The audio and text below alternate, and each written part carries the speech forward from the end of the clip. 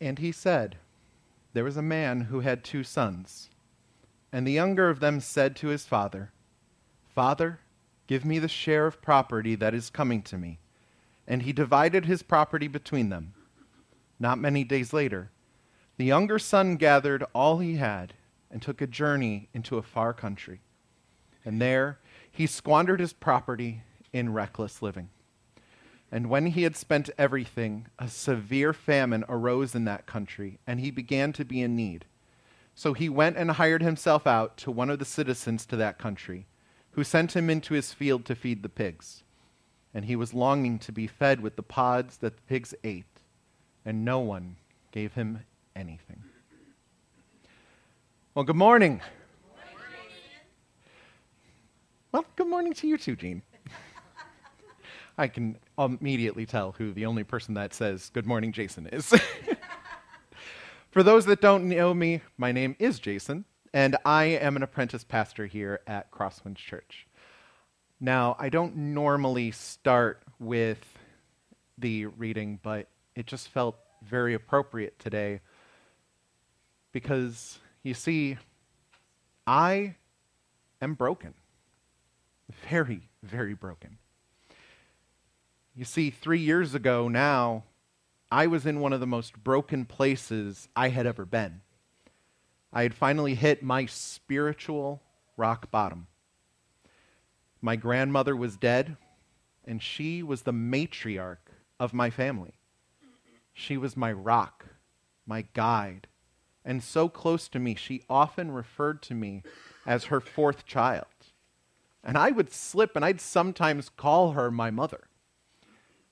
Also, I had recently been divorced and moved back in with my grandfather.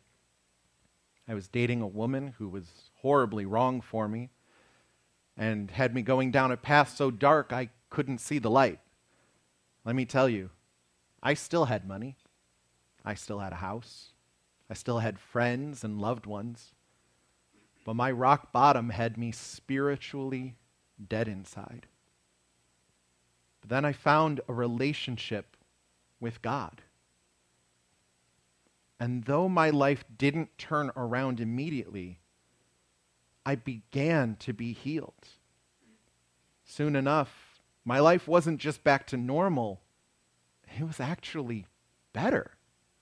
Things I never realized that were missing from my life were being put into my life by God to fulfill the needs that I had actually been neglecting my whole life. A fire was burning in my soul for the first time in a long, long time. Depression, one that I had never thought I even had, one that I basically had been ignoring my whole life, was gone. A strength and a fullness of life was instilled into me that allowed me to overcome obstacle after obstacle after obstacle. And even though I did stumble over some of those obstacles, I now knew where to grab onto to prevent myself from falling once more. That's actually why I'm holding this staff right here. Last year I went to Burundi. And the people of Burundi actually gave me this.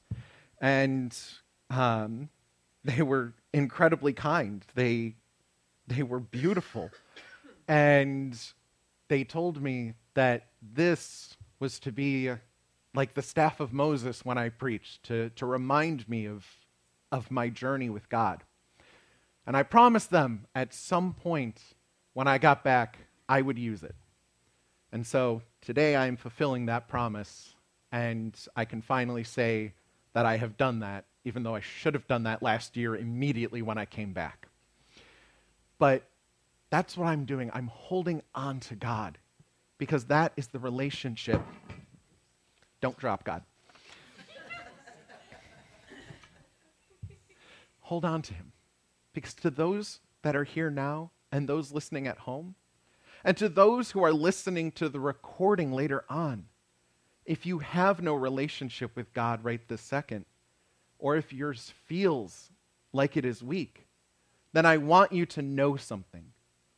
God loves you so fiercely that he is willing to do what it takes to help you come back to a relationship with him. Even those of you out there who may think that God would never love you, I assure you that he can, and I know this for a fact because I never thought that God would love me. There's an image out there in the media that a Christian looks a certain way. And I'm here to tell you that's a false image.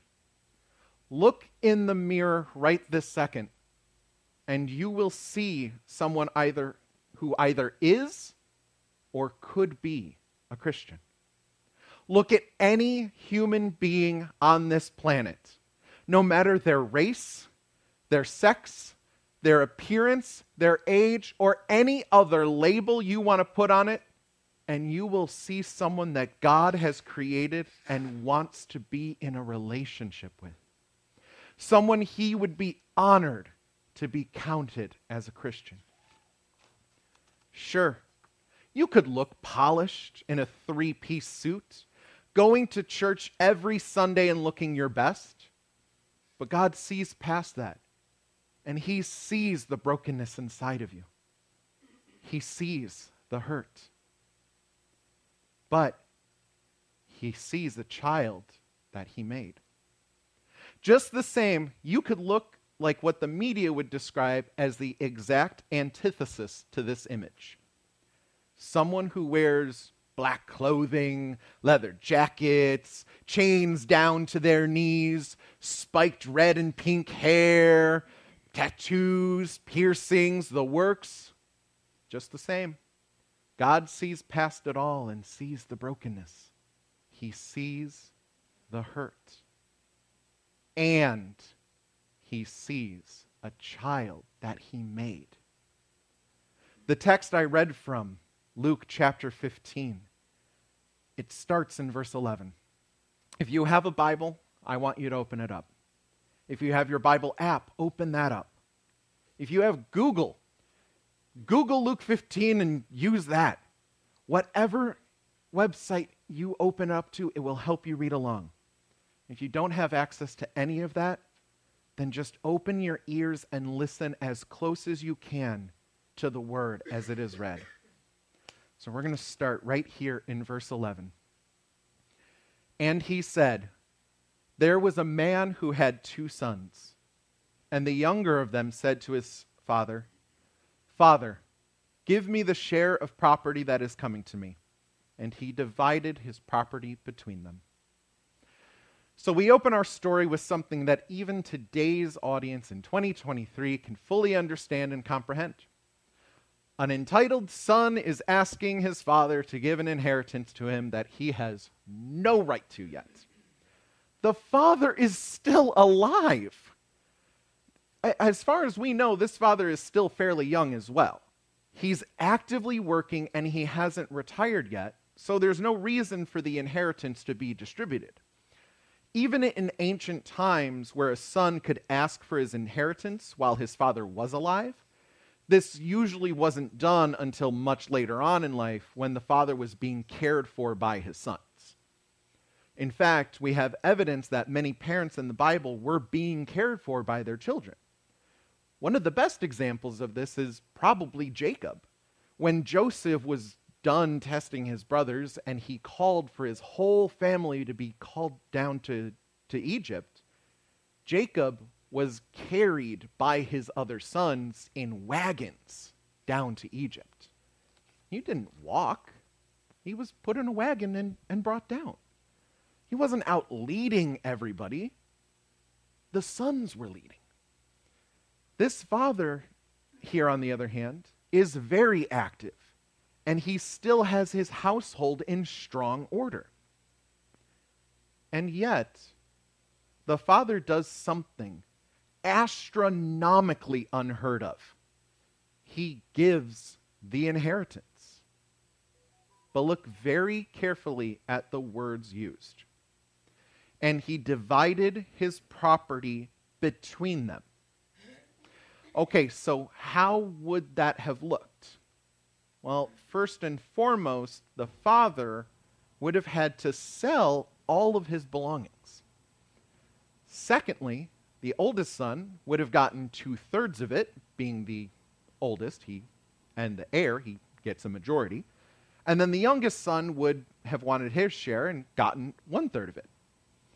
So why was it done this way? I mean, couldn't the father have just said, all right, son, you can have those acres over there and these livestock here and do with them what you will? Well, maybe, but I just want everybody. Who here has siblings, just by a show of hands? Oh, good. Just about everybody. For me as an only child, this analogy doesn't quite work, but a lot of you are going to get this. I want you all to think for a second the last time you had a conversation with your siblings and you had to agree on something.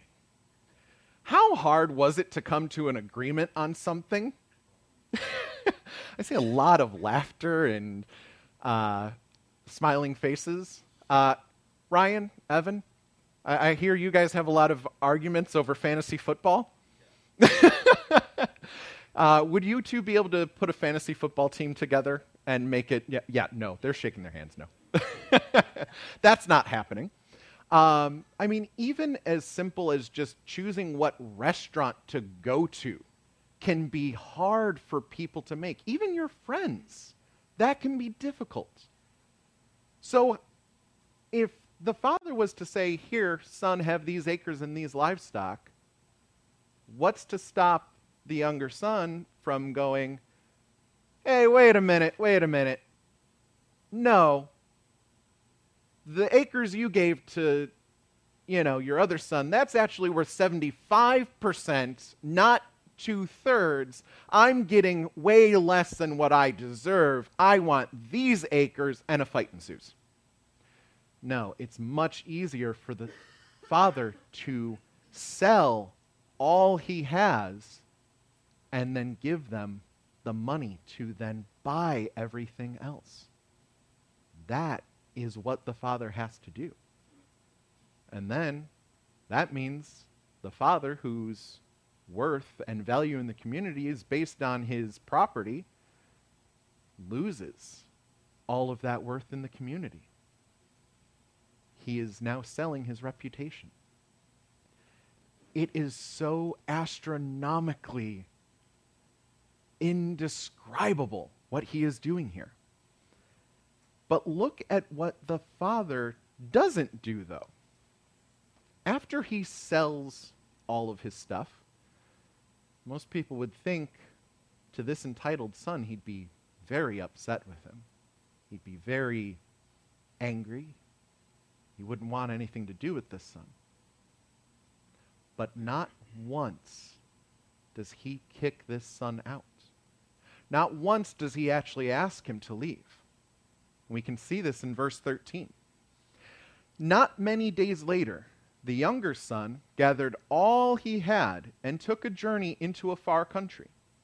And there he squandered his property in reckless living. The first words, not many days later. The son stayed with the father for days. The father didn't just say, here's your stuff, get out. No, the father allowed him to stay and live. That is the love that this father had. It is so indescribable. And my friends, that is the same love that our Father in heaven has for us right now. He would give the inheritance to us early and still love us. He gave his only Son to us much earlier than we deserved. And he still loves us. Even God has love when we do things that he doesn't approve of. When we had one of the biggest mistakes in human history, he still loved us and cared for us. In fact, if we look at Genesis chapter 3 for a second, we're going to see that. In fact, when you look at what it's titled in most Bibles, whether it's the New King James, the English Standard Version, the NIV, whatever it might be, it's titled The Fall. And in verse 21, after Adam and Eve have eaten the forbidden fruit and have lied to God and blamed each other and blamed God for everything that happened, this is what happens. And the Lord God made for Adam and for his wife garments of skins and clothed them. Then the Lord God said, "Behold, the man has become like one of us in knowing good and evil.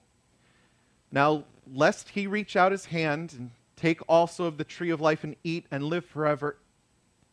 Therefore, the Lord God sent him out from the Garden of Eden to work the ground from which he was taken. He drove out the man, and at the east of the Garden of Eden he placed the cherubim and a flaming sword that turned every way to guard the way to the tree of life. What does he do? He gives them clothes. He doesn't make them go out and clothe themselves. He says, you're going to need clothes to survive out in the wilderness. I know where I'm sending you. This is what you're going to need. So here it is. That is how much he is still providing for Adam and Eve after they just did the one thing he asked them not to do. And then when God starts to speak, there's that dash. It's in every translation I've read. The sentence doesn't finish. It's an unfinished sentence. Why? If you were a parent and you were speaking about what you had to do to your child in disciplining them, what would that mean? Same thing. God is getting choked up. He's emotional. He's actually showing his sadness for what is going on. The words are not coming out of his own throat because he knows what he must do. So that way, his children will not have to suffer throughout eternal life with this knowledge. That is what's going on. So now when we return to our story, we see some more here. And when he had spent everything, a severe famine arose in that country, and he began to be in need. Now, if you've been here at Crosswinds long enough, you've known of the 3 circles. And if you haven't, you're about to hear it, because it goes a little something like this. God has a plan for every single one of us, and it is a perfect plan. But the problem is, just like Adam and Eve, we depart from that plan. And just like this son, we depart from that plan in this thing called sin, which is just an archery term. It means to miss the mark. And when we do, it leads into this place called brokenness, where we feel sad, we feel hopeless, we feel all sorts of things. And when we're in brokenness, we kind of try to get out of it in our own way. We'll turn to all sorts of different things. We might turn to food or drugs or alcohol, or some people turn to, relationships with others and, whatever it might be. But all of that just leads right back into more brokenness. Never really leads out into something better. But there is a way out. And it's through this thing called the good news, through the gospel. And if we just believe in it by turning away from all of those broken things, to this good news, this truth that there was this man named Jesus who was the Son of God, who came down to earth and died on a cross for us. And while he was on that cross, forgave each and every one of us of our sins. And then 3 days later, he rose from the dead to prove that he had that power. Then what we can do is we can actually recover and start to pursue God's plan for us again. And it's a beautiful, beautiful thing. But what I want us to do right now is I actually want us to look at the circle of brokenness. Because not many of us really focus on it too much. We don't spend enough time in this circle sometimes, truly examining it. Why? Well, probably because we feel like we live it enough that we know it all too well, right? Our lives are full of brokenness. We just truly think that we know it. Brothers, sisters, brokenness is so much more than what we really think it is. If we look at what verse 14 just told us, the younger son began to be in need. Now the thing is, the New King James Version, that sentence reads, he began to be in want. And why? It's because of what the Greek word actually is, hysterio. And that need, or to be in need, to be in want, is actually the fourth definition of that word.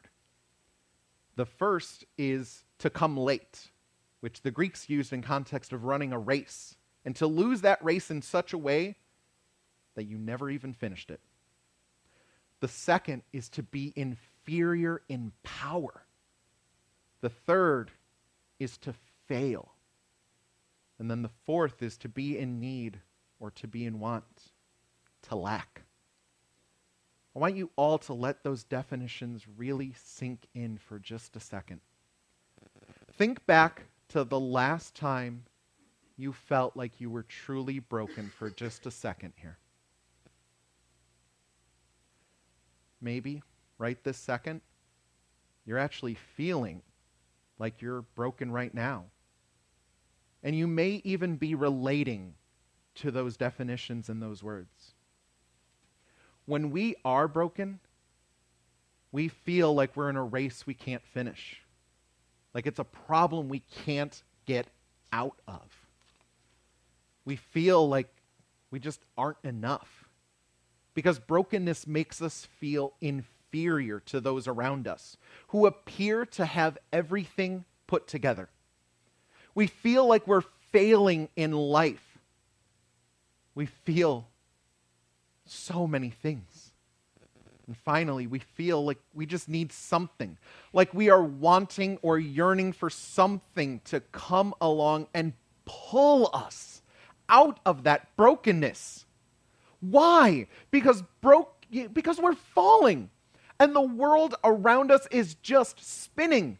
So what do? We go to those squiggly lines. We turn to the things that make us feel better. Food, sex, drugs, alcohol, women, men, power, money, gambling, adrenaline, fighting, racing, isolation, gaming, whatever else it is that you are turning to right now. Some of these things are good things and even necessary things. But when we turn towards them, they consume our very lives. We allow these things to become our identity, and when they start to fail, it puts us right back into brokenness. I'm going to give you a wonderful example of that right now. I love video games and board games. They can be a wonderful thing, a great art form, and a great stress relief. But they can sure consume life. I know this because that's how I was broken just beforehand. I considered myself a gamer. It's what I was. It's who I was. When I was doing well in my video games, I was on top of the world. But guess what? You know the old adage, there's always someone better out there than you? It's true. No matter what. And every time someone came along that was better than me in the video game I was playing, I would rage. Sometimes it was silently and internally, and sometimes it was openly, outwardly. My stress relief became stressful. My brokenness was right back at my doorstep. Every last person has something that they turn to, that if they let it consume them, will lead them right back into brokenness when it comes tumbling back down. And right this second, you all are on one of two paths. Either you're currently feeling broken, or you know someone in your life who is struggling with brokenness. It just is. If you know someone who is currently struggling with brokenness, you may need to be like the Father. You may need to love that person, but you may need to let them go, and you may need to let them fall. Allowing a person to fall without catching them can sometimes be the most loving thing that you can do, but it's also the hardest. I'll share an example of my own life of what can happen when we don't. There's a person I know in my life who struggles with mental health. They're good for a while, and then they're right back into inpatient facilities. They typically find places to live outside of family until eventually they need to run back to family because their mental health is causing problems with their friends or the people they're living with. Now, many family members have told that person no, they have no place for them in their house. But one family member in particular always takes them back in. In fact, every time this person moves out, they keep their room exactly as it was and will always say that room is their room, even when they don't live there anymore.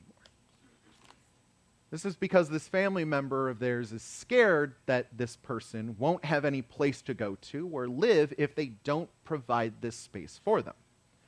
And so every time, just before this person I know would hit rock bottom and be forced to change something, to truly stick with the help that they need, or to keep a solid job, to not mooch off others, to change the lifestyle that keeps them in this state of brokenness, a safety net catches them, and it allows the cycle to continue. So let people fall. It doesn't mean you stop talking to the person, because we need to keep loving them like the Father did. But it might mean not giving them money, or a place to live, or emotional support, or whatever it is that you are constantly feeding them that they are relying on to catch them. Now, if you feel like you're on a path where you are struggling with brokenness right now, you may feel like the younger son in these next two verses. So he went and hired himself out to one of the citizens of that country, who sent him into his field to feed pigs. And he was longing to be fed with the pods that the pigs ate, and no one gave him anything. Now, feeding pigs, that wasn't a job a Jewish person did. Honestly, the best equivalent that I could think of would be if someone was to approach you right now and offer you a job to stand in a public bathroom and get paid to wipe for people after they had been finished doing their business. That is how desperate this man had become, that he accepted a job doing that. But he continued to live, working like that for a while before finally hitting rock bottom. his rock bottom came when he was looking at these pigs and went, the food that the pigs are eating, the slop, is what he wanted to eat. This is the danger of brokenness. If we don't know it, if we don't understand how bad those squiggly lines are, we may end up hitting rock bottom over and over and over again with no way out of it. Those squiggly lines, the ones that lead right back into brokenness, they may as well be a hangman's noose, because reliance on them will just seal your fate. There is only one way out of this cycle of brokenness. But what does it even look like? Well, I stopped reading at a certain point because I wanted specifically to look at these next few verses right here at verse 17. But when he came to himself, he said, "How many of my father's hired servants have more than enough bread, but I perish here with hunger? I will arise and go to my father, and I will say to him, Father, I have sinned against heaven and before you. I am no longer worthy to be called your son. Treat me as one of your hired servants." Relationship. Relationship with our Father in heaven is the way out. The only way out. Look at what this younger son goes through. He not only realizes the situation he's in and what he needs to do to change it, he also realizes who he has hurt in doing it. And he doesn't come asking for forgiveness. He doesn't believe himself entitled to anything anymore. Instead, he admits his wrongdoing. He turns away from the life that led him to his broken state. And he asks to start from the ground back up. But how do we get to that with our Father in heaven? After all, how can we possibly have a relationship with someone who is so vast, so infinite, that he is truly incomprehensible? Someone whose love is so great that we can't even begin to understand it. It's easier than you might think. We must know his Son, Jesus. If you look at Matthew chapter 11, verses 27 and 28, all things have been handed over to me by my Father, and no one knows the Son except the Father, and no one knows the Father except the Son, and anyone to whom the Son chooses to reveal to him. Come to me, all who labor and are heavy laden, and I will give you rest. This is why the path that truly leads away from brokenness in the three circles and towards something else leads to the gospel. Because it is when we turn towards Jesus and away from everything else in life that we can finally recover from our brokenness. This is why we can even share the three circles in a different way. My brother, my sister, I know you must feel like this whole world is falling apart around you right now. That everything in life is broken. And that you are feeling like there's no way out of it. I'm sure you've been like many others out there who have tried to get out of it. Some have turned to drugs, others to sex. I myself turned to video games. But the thing about all of these things and many more is that they all lead right back to brokenness. But I've got some hope for you. If we just turn away from all that and instead turn towards believing in something better, a thing that many people called the good news when it was first shared, then we can come out of that. And it's a simple thing, really. Long ago, there was this man named Jesus, and he was the Son of God. He was born and lived a perfect life, and unfortunately, he was crucified on a Roman cross. But he did something amazing on that cross. Not once did he get angry or curse at those who falsely accused him. Instead, he forgave them. And not only them, he, being the Son of God, forgave every single wrong thing that we as humans have done on this earth throughout all of time and all of space. From the beginning of time to the end of time, we are forgiven so long as we choose to believe in what he did for us. And then just to prove he could do all of this, he rose from the tomb he was put in 3 days later, alive and well. And by believing in him, we can recover from our brokenness and we can find out what God has had planned for us from the start. And God loves every single one of us and has an amazing plan for each and every one of us that he wants us to find. So today, my friends, let's stop being broken. Let's turn back to God, the God that loves us. Instead of going our own way, let's find the way that God has set before us and walk in a path that will bring us so much more joy than we could ever hope to have. Let us pray. Father God, thank you for all that you do. Thank you for the way out that you have given us. Thank you that you would come down and rescue us from our brokenness. Lord, I just pray that if there's anybody in this room struggling with brokenness, that they would turn to you today.